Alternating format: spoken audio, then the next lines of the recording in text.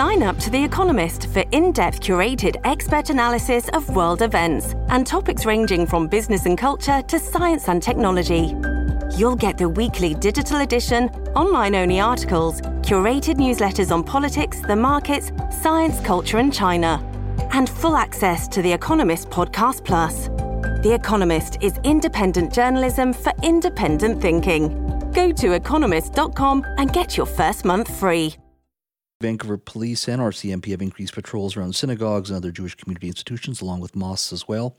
The impact of what is transpiring in Israel is profound, particularly to the Jewish community here in Vancouver. Joining me now is Ezra Shankin, CEO of the Jewish Federation of Greater Vancouver. Ezra, thank you for joining us today. Oh, I'm absolutely happy to.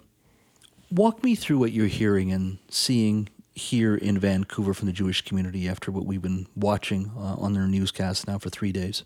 Yeah, I mean, I think it's very important for people to understand how small the Jewish community is globally. I mean, we're really talking about 14 million people. What do we have, 8 billion people on Earth? 14 million of them are Jewish. This is a small community. That means it's an intertwined community.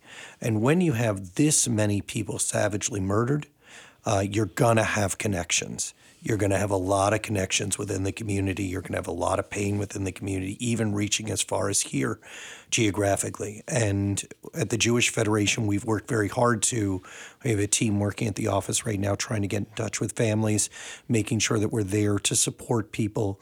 This is an emotionally challenging time for a lot of people. Mm-hmm. And those that are looking for support, wanting to speak to you and many of your members as well, is it a question of just getting people out of Israel right now? Is that the biggest concern for them? Or is it a more an existential issue where it's just like, you know what, I want to help, I want to go over there, what can we do? Actually, I'll give you a third one. Is my family member alive or not? I mean, we are absolutely dealing with that type of situation right now where is my family member alive? Is my family member, has my family member been taken hostage? As many of you know, we have a member of our community, Ben Mizrahi, former student at King David High School, down at a music festival. Music festival is attacked by Hamas savagely. Mm-hmm. And last we heard he was helping one of his friends. He was a trained medic. I think his friend might have been shot. They find his phone, but do not find him. And now we have his family en route to Israel to just try to be closer to where he is, to try and figure out what happened. That's real for us. That's really happening here right now. So the idea of people getting out or people wanting, a lot of this is about the most basic questions. Is my grandmother alive? Is my aunt alive? Is my uncle alive? What's going on? So this individual right now is missing. Yeah, absolutely. You're far away from Israel. What do you do at this point in regards to showing your support? For us, there's a couple of things that we can do. One, we've opened up an emergency campaign for the community, a Victims of Terror Fund. That's through jewishvancouver.com. People can support these 1,000+ families connected to the dead, those who are injured, and those who are captured. This is a way that we can send much needed support over. The second thing that we can do is really be there for people who are connected to people. Support our community, be together, be in unison. We're getting together tomorrow down at Jack Bull Plaza at 5 p.m. We're calling it Let Our People Go. This is really focusing on Ben and so many others that have not been found, that are feared captured in this moment. We have over 150 people still in Gaza being held, men, women, and children, some of which are connected to Canadian families. So we are really trying to bring those people of conscience in our community together to really support each other in this moment. Just outside these offices, outside of CKNW at the Vancouver Art Gallery, there was a rally there for those who are supportive of the Palestinian cause. Your thoughts on that rally and many other rallies like it across the country? Yeah, I would say we've always taken the stance that everybody has a right to free speech, and frankly, I myself consider myself pro-Palestinian. I want the Palestinian people to have a country of their own. Canada wants the Palestinian people to have a country of their own. We want Israel to be able to live in peace with that country. And I really do. My heart breaks for those in Gaza that are adversely affected when military operations of this type are happening. And I think we have to know when it is an appropriate time to celebrate and not. Hamas is no good for the Palestinian people. It's no good for the global community. It is a designated terror group, not by me, but by Canada and by the United States and most of the Western world. Mm-hmm. These acts by Hamas do nothing to make Palestinians safer. They do nothing to advance the Palestinian cause. And frankly, I think they make things even worse for the Palestinians. It is expected that Israel will be responding ferociously to this. We've lost 1,000 people, innocent people, not soldiers, innocent people, mothers, daughters, grandmothers, children murdered in front of their parents, women dragged out of their house and raped and then dragged into cars and brought into Gaza to be held captive and to be raped more. I don't see how this is a time for celebration. I don't see how this is a justifiable action. I think that Hamas has gone way too far, and I think that it's at the detriment of the Palestinian people. Mm-hmm. Does the Jewish community feel safe here? We're very, very lucky. By and large, people in British Columbia and across Canada are very supportive of their Jewish neighbors. These are friends and colleagues and partners. I will say, in moments like this, when you have people marching through the streets who are celebrating the savage massacre that happened at the hands of terrorists, it would be as if there were, would we feel safe, would we have felt safe if the day after 9/11, people went out to rally in support of al-Qaeda? Mm-hmm. We just wouldn't do it. Right? We wouldn't do it because it's in such poor taste. Because, oh, by the way, we have to show up to work tomorrow. How can you show up to work tomorrow with a straight face knowing that you came out supporting a terrorist organization like this? That you went out and made people feel unsafe today when they're feeling so incredibly unsafe because of the way the world is right now. We are speaking to Ezra Shenkin, CEO of the Jewish Federation of Greater Vancouver. Of course, we're talking about what has transpired over the last 3 days in Israel. Vancouver Police Department and the RCMP have also increased patrols around synagogues and other Jewish community institutions. So let me just touch on that for a moment. I mean, as you say, Jewish people feel safe in this country. In regards to this heightened moment, even with more police patrols, things are calm, and still people, I'm sure they're trying to process what has transpired, but generally everybody is safe and everybody's doing okay.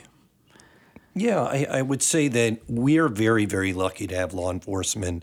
I think we enjoy this along with our friends in the Muslim community and other communities that have been targeted in the past. I have to give enormous praise to the VPD and the RCMP. They've been great partners.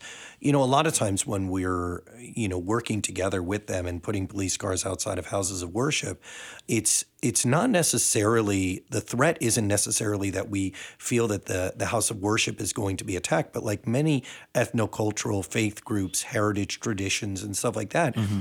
If people stop showing up, that's a really difficult thing for us. How do we transmit our traditions if nobody comes through the door?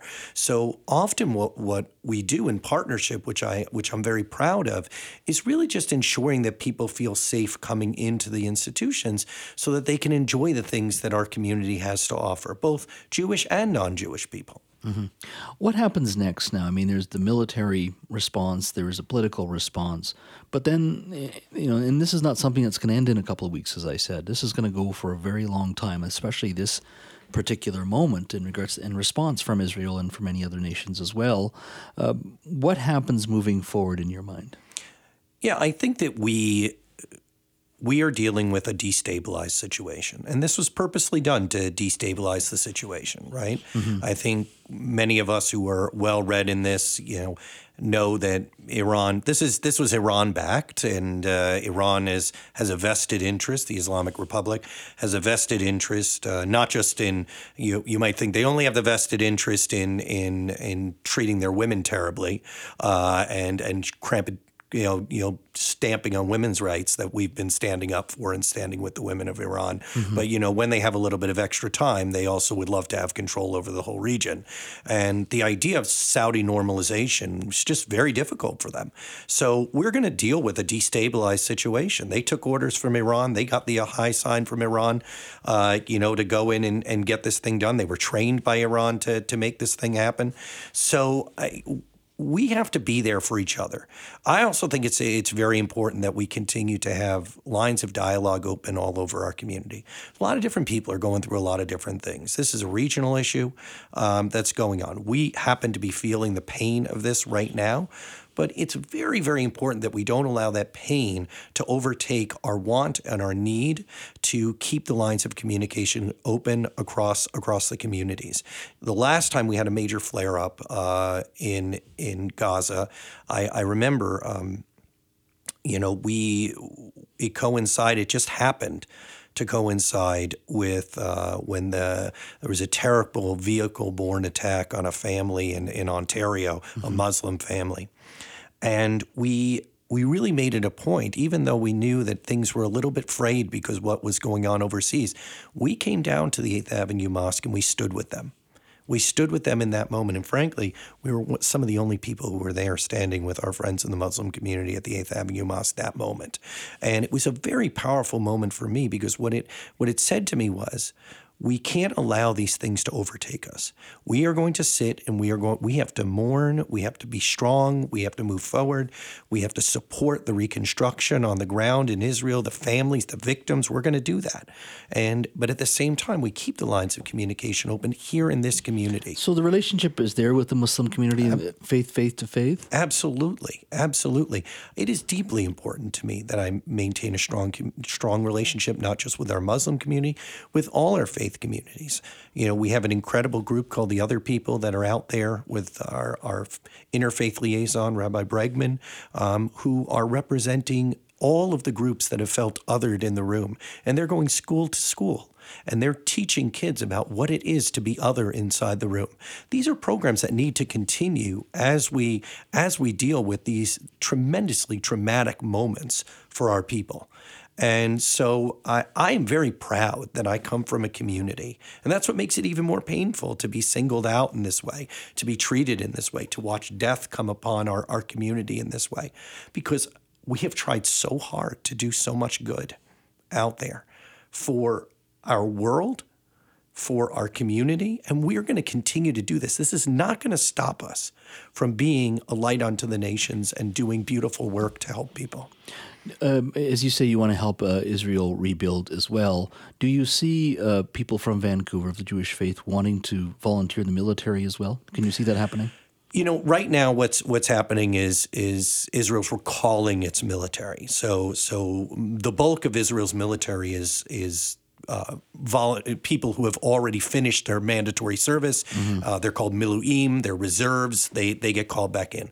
So right now, they have to get back and do that. I haven't seen yet, people jumping up to volunteer because there is enough strength there within the miluim. I would imagine in past wars, existential moments in Israel's journey, I will tell you the story of my father. During the Six-Day War in 1967, my father was on the last plane in before they closed the airport. He was an American volunteer. He didn't know what he was doing there, but he just needed to be there because it felt like Israel was existentially threatened in that moment. And my father was on the ground, and he went up all the way up into the north of Israel. And for 6 days, he helped on kibbutzim, which were co-op farms, and he dug trenches, and he did anything that he could to help. That's the connection that we have to our spiritual homeland. we have that kind of connection. And other people have connections to other parts of the world. But we have that feeling of connection that we have a history of going and helping. I feel bad that even though I know that I'm doing my job here, that people are hurting there and I can't embrace them in my arms. I can't hold them in my arms right now because I'm here. I can only hold their family here and do it by proxy to support them. Ezra, I know it's been a very difficult time for the community as it takes all of this in, and every day there are more stories, more images that come from Israel. I do want to thank you for making time for our audience today to talk a little bit about what you're seeing and hearing as well. Thank you so much. Yeah, Chaz, I just want to thank you. I think that you making time for space for this conversation means the world to us in this moment. You're a real hero to us, giving us this moment on the radio to talk about our pain.